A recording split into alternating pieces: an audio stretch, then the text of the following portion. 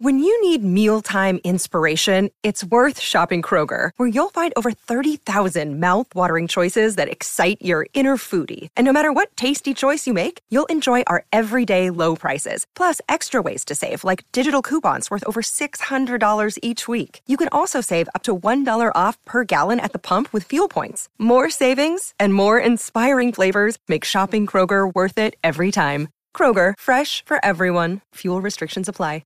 Another day is here, and you're ready for it. What to wear? Check. Breakfast, lunch, and dinner? Check. Planning for what's next and how to save for it? That's where Bank of America can help. For your financial to-dos, Bank of America has experts ready to help get you closer to your goals.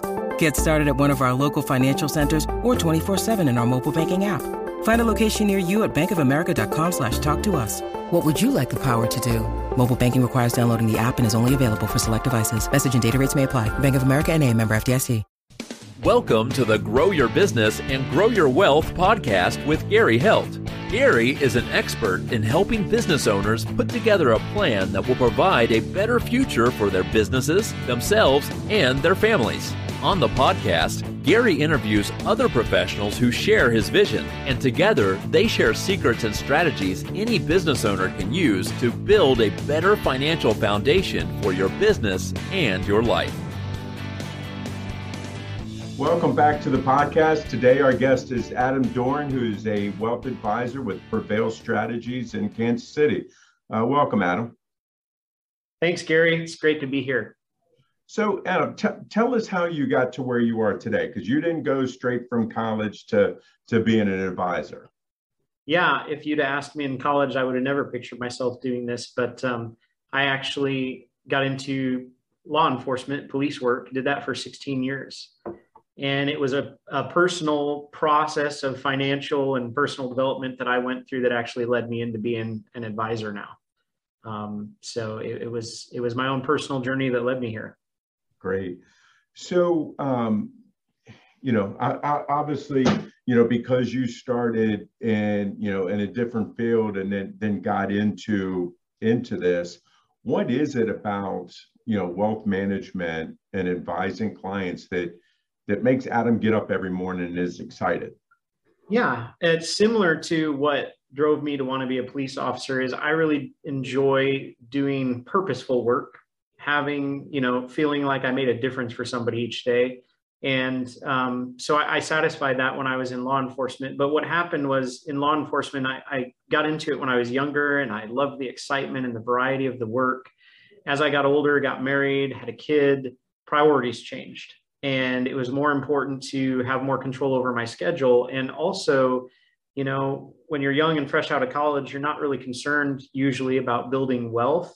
But that started to become on my radar because I wanted to take those family trips and have more time off and have money to do things with that time off. And so that kind of led me on the financial journey that,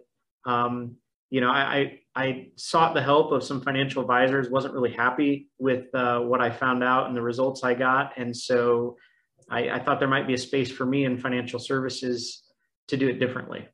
Right. Now, you say that you personally sought out somebody to help you with your wealth advising. What is it that they weren't asking you or they weren't doing that wasn't satisfying you? Because I think that's an important distinction. I mean, we always talk about, what are some of the questions people should be asking you? Well, you've done it and you didn't like what you heard. So tell us about that. Yeah. Well, a lot of it was the experience. I had negative experiences, I would say, predominantly negative, because I felt like I went to somebody, got really vulnerable. Our finances are a personal, vulnerable thing. Yep. About all the things I wasn't happy about and how I wanted my life to be different. And I felt this dynamic of there was this sequence of 2 or 3 meetings and I was progressively being sold something. It just felt that way to me. And I think a lot of people listening maybe can relate to that the traditional experience with financial services, it can often feel as though this is a sequence of meetings. The advisor is positioned as the expert. And they control the conversation, and we move in this direction of being sold some financial product or service. And I just didn't feel like, for the amount of vulnerability I've given and what I had said about the vision I had for my finances, I didn't feel like that was getting answered appropriately. And so I didn't like the experience. Gotcha. So what, when your potential clients are coming in to sit down with Adam, and because again, it's a service that you are selling to them, and there's got to be a certain amount of sales that goes into it. We're all in business for that. True. But what are some of the questions that you wish that these potential clients were asking you that they're not asking you when they come in and sit down with you? First of all, client meetings for me and in my business, what it looks like is it always starts with education. So it usually starts with me sharing something that is not common knowledge or is, recent news in the financial realm, sharing something that stimulates a new thought or provokes a question. And often in my business, that's usually some form of education around taxes as a topic. Mm-hmm. I feel like traditionally financial planning can put people into a tax trap because traditionally and by default, what we're being offered at our employers and what gets talked about in the media is, things like a 401k or an IRA, which in and of themselves aren't necessarily a bad thing, but people don't really understand the way they work. Right. And so you get into it and you start accumulating wealth in this vehicle and you've not paid taxes on any of that wealth. And people are surprised to find out that tax rates seem to have an upward trajectory. And furthermore, when you actually get into retirement, the IRS starts sending you letters every year telling you that you've got to take money out of those accounts and you've got to pay taxes. And that's a surprise because they didn't understand how it works. I think education is so critical. And so I love when people read a book that I shared with them, read an article that I shared with them, watch a video or a podcast that I shared with them, and then come up with questions about what does this mean to me in relation to taxes? What does this mean to me in relation to, my future, my retirement income? So education is such a key component of my client process, and what I wish had been more present in the process 10 years ago when I was seeking out help for myself. Right. I shared with you earlier. To me, education is very important because I think that if we help educate our clients, then part of it is they're not going to be afraid to ask us the questions that they really need to. In going through this, what, besides, the tax implications of putting money into a 401k or IRA, what are some of the common mistakes that you're seeing clients make before they come and sit down with you? I think one of the common things, particularly as it relates to maybe investments, is this idea of chasing returns. Mm-hmm. And I think a lot of advisors are guilty of, the way they create new business is selling somebody the idea of returns, an average rate of return or expected rate of return. And earning good returns is something everybody wants. I think we all want that. It's only one piece of a pretty complex puzzle or equation. There's more to it than the average rate of return in your portfolio. But chasing returns is definitely something I see that's very common. And you can do that and neglect other areas or other pieces of the financial puzzle that are so important. Like, what about having just a backstop? What about the foundation of having a backstop if you can't go to work tomorrow because you're too sick or hurt to go to work? Income replacement. That's a key blind spot I think a lot of folks miss. Another blind spot a lot of folks miss, I think, again, goes back to what I said, and I don't want to rehash it too much, but the tax considerations of what you're doing today. It's great if you can earn double-digit returns, but when you go to use that money and you distribute it to yourself, what's it look like? Because the returns at that point aren't as relevant as maximizing the use of what's there. Yeah, I think that's something that's important for people to look at. And I think the bigger thing that I always try to talk to my clients about is what their risk tolerance is. Yeah. Because I think that's important to know. It's like, if you want to yield these high returns, you got to be prepared to take a lot of risk. And there are ways to manage that. And that's where, coming and talking with someone like yourself is important. What are some of the fears that your clients are having right now as you meet with them? Tax rates going up in the future is one of the predominant ones.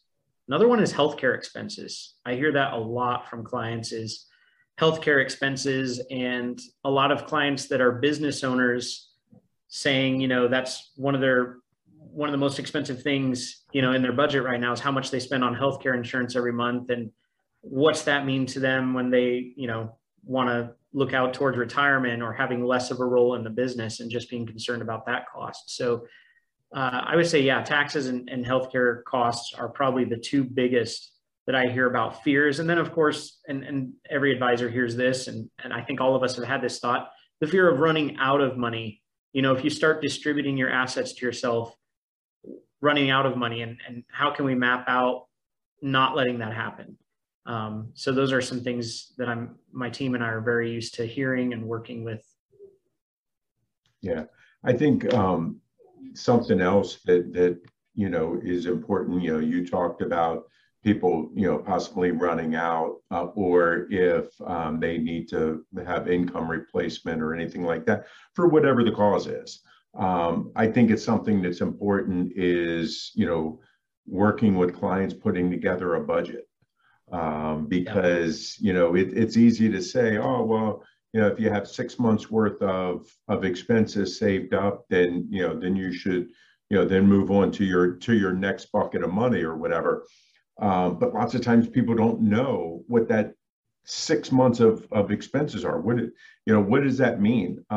Is this something that you talk regularly with your clients about? Yeah, budgeting is a part of an early part of client conversations when we start talking about if they're going to make any strategic financial moves, if they're going to shift dollars around. We first of all have to see what's available to shift around and make sure we're not creating, impinging on lifestyle. So budget conversations are for sure a part of it. And then, looking further out to kind of what you were just mentioning, I think is we're not only considering, okay, what are the assets that we're accumulating, but we're also thinking about what are the income streams that we are building. And that was, I want to go back to my own personal story too. A big piece I felt was absent from a lot of the conversations I had with advisors when I was looking for help myself. There was a lot of push to, save and invest and build some sort of a nest egg. I didn't hear much about things like, income producing real estate, building a business to produce income. And those are things that I think are a critical piece of, long-term sustainable wealth, is having assets that create income for you. Right. And I think this, again, goes back to the education side of things, because we are taught from a young age, put away. But it's like, because I've had these conversations with my kids, they're like, what am I putting away for? And then I try to, to sit and explain to them. It's like, okay, well, you want that new Xbox game, or you want that new, VR game or console. Well, you need to save for it. So same thing. I mean, in talking with your clients and trying to help them see into the future. And again, none of us have a crystal ball that's perfect. When you're trying to get them to save, how are you helping them to determine how much they need to save? And again, I know everybody's different and so forth, but how are you helping them figure that out? Yeah. We have some very, very helpful software that we're able to use to kind of, and I think crystal ball is a good term because nobody has one, but we try to get as close as we can to a crystal ball in that, we'll use software that helps us, first of all, look at snapshot of today. So here's your assets and your liabilities as they sit today. Here's how much is coming in. Here's how much is going out, so that the client can just get a very real picture of here's where I am. And if they're not happy with that or where that leads them down the path, then we can start looking at, okay, since we have everything organized and on the screen here, where can you make adjustments? Is it that we're reducing, expenses X, Y, and Z? Is that we're able to increase some income over here? Or what I love to do is help people recoup money, right? Plug holes that they didn't realize were there. Right. Sometimes we find it's just as easy as looking back through homeowners and auto insurance and saving money there. That's a small example. Other times it could be there's a massive tax deduction they're missing. They're a business owner and they're missing out on a huge opportunity to offset their income and reduce their tax burden. So those are just a couple of ways, but of course we can get creative as much as clients want to try to figure out a way to position them better. Right. So, in talking about a lot of these different strategies, can you tell our listeners why it's important to have a professional like you helping them through this process? Well, I think, lights went out. I think that basic budgeting is a discipline, and I think it's something we all know about, we all hear about, but just having some basic accountability on that is really helpful to have someone who's not a member of your household from the outside looking in that says, well, here's what we see, and just making it very concrete and providing some accountability. Beyond that, I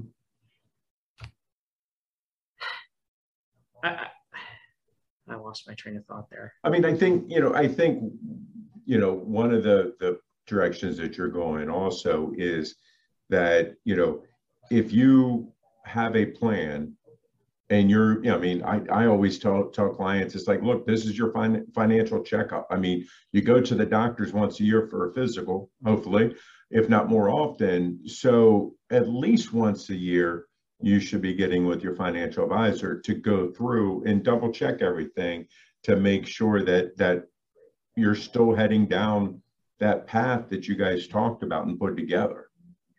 Yeah, that goes back to, again, accountability and just having somebody that's reminding you at least on a yearly basis, like you mentioned, that, hey, your finances are dynamic, things are changing.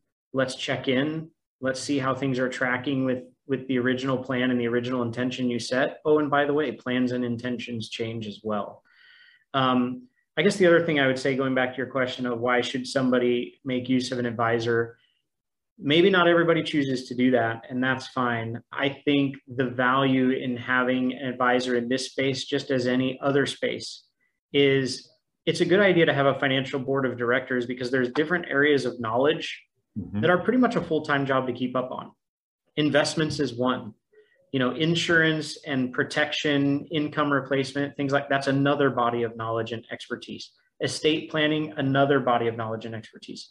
CPA, what you do, another body of knowledge and expertise, keeping up on all the changes in the tax code. So again, there's people out there that will do just fine, probably without an advisor, and they'll be happy with that. But if you're looking to really optimize and maximize efficiency around your finances, you'll need a personal board of directors and advisors, people that are keeping up on those topic areas because it's their full-time job. We all have something we do full-time and it requires our full-time and attention, and your finances are no different. Yeah. And my clients, they always hear me talk about their financial team. And that's what you just talked about, the financial team. And I think that it does. It takes a team of people to make sure that everything happens. And I find one of the biggest mistakes that the clients might make is that they don't have their team talking to each other. And I think that that's something that's really important because, you as the wealth management advisor, if you go to make a change in something, change allocations or the client has a capital gain, so forth, and I don't know about it, then I can't help plan their taxes. And if they have a loss carry forward and you don't know about it, you may sit on something, and if that communication isn't going on, and then, oh, by the way, we got to wrap in the estate planner because there's some changes that just happened. So those are things where we always talk about the team, the financial team needs to talk. And I think you're 100% correct in that, we all need to have our full-time jobs that we're the experts in. And I think that that's something that's really important. So tell us, Adam, with, I was going to say that we were, have gone through COVID and we're coming out of it, but it doesn't seem to be. It seems like we're being pulled back into it. What are some of the big challenges that you have faced, kind of the past year and a half of what we've gone through? Yeah, there's one primary challenge that comes to mind within my business, and that was my business primarily was done locally and face-to-face prior to March of 2020. And when everything happened in March of 2020 that happened, I went from, going to however many chamber events and local meetups and actually holding live events too. I mean, that was one of our primary ways to, find new clients and create new clients, was to hold educational events in person. And that all went away literally overnight when all of a sudden we couldn't go to the office anymore. And so having to make a very abrupt shift. Now, I have always believed and felt in my business that I needed to have more online presence, more online exposure, but it forced me into that. It was, a sink or swim moment.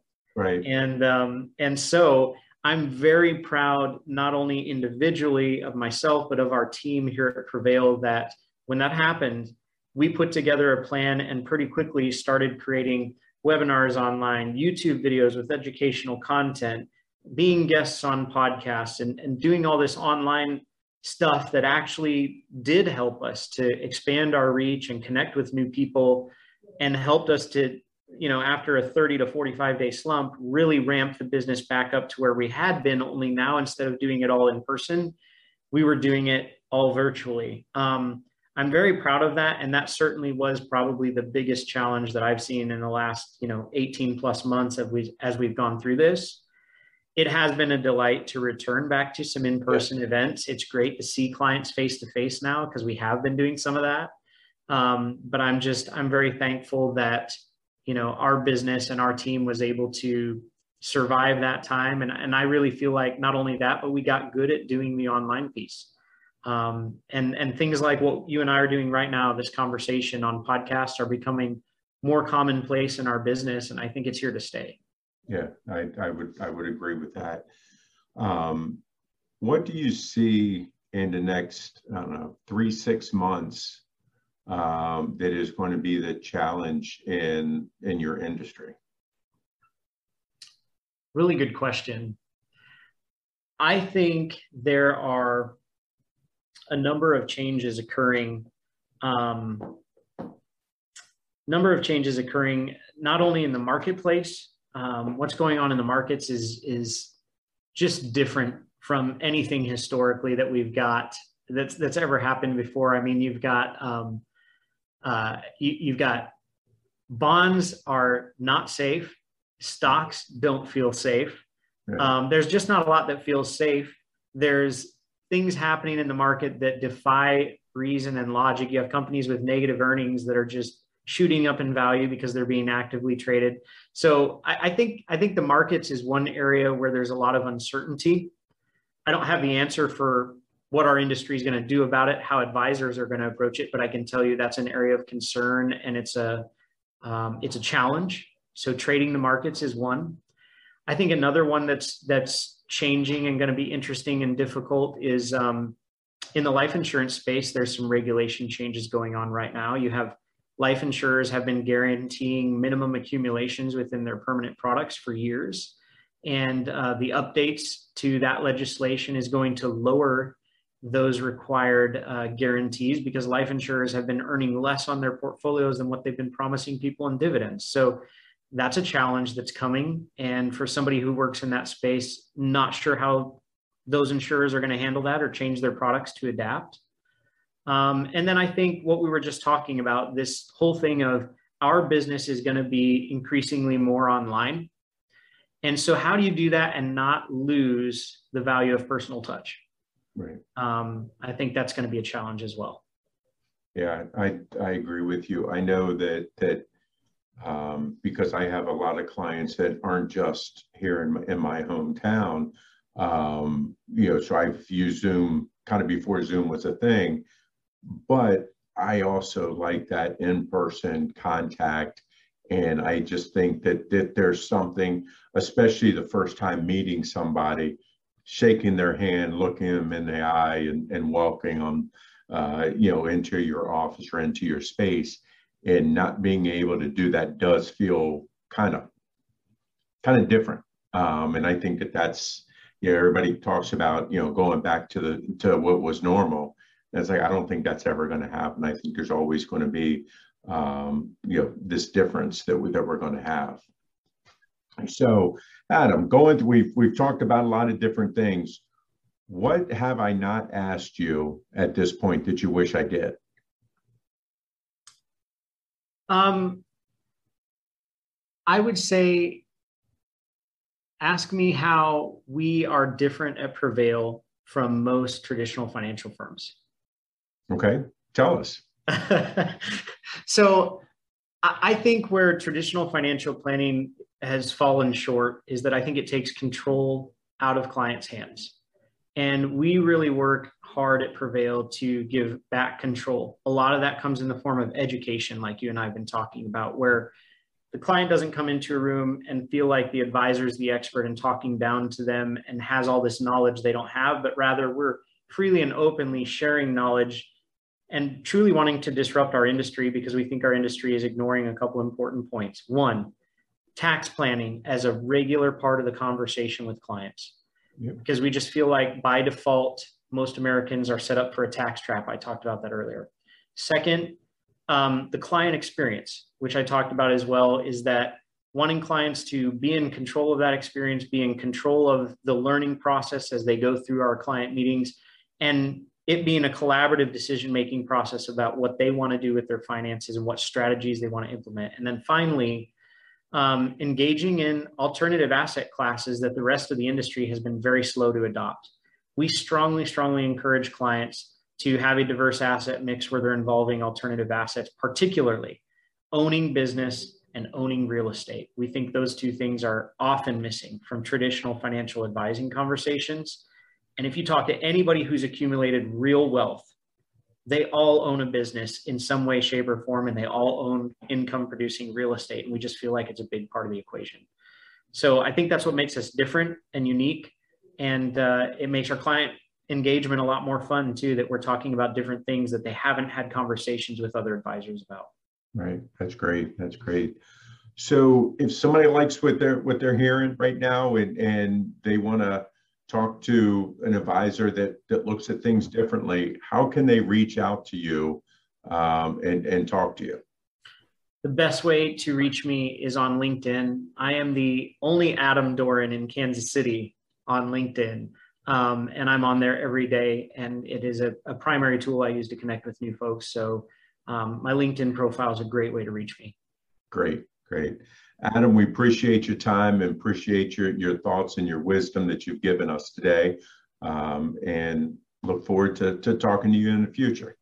Thank you, Gary. Again, our guest today on the podcast was Adam Doran with Prevail Strategies. Thank you.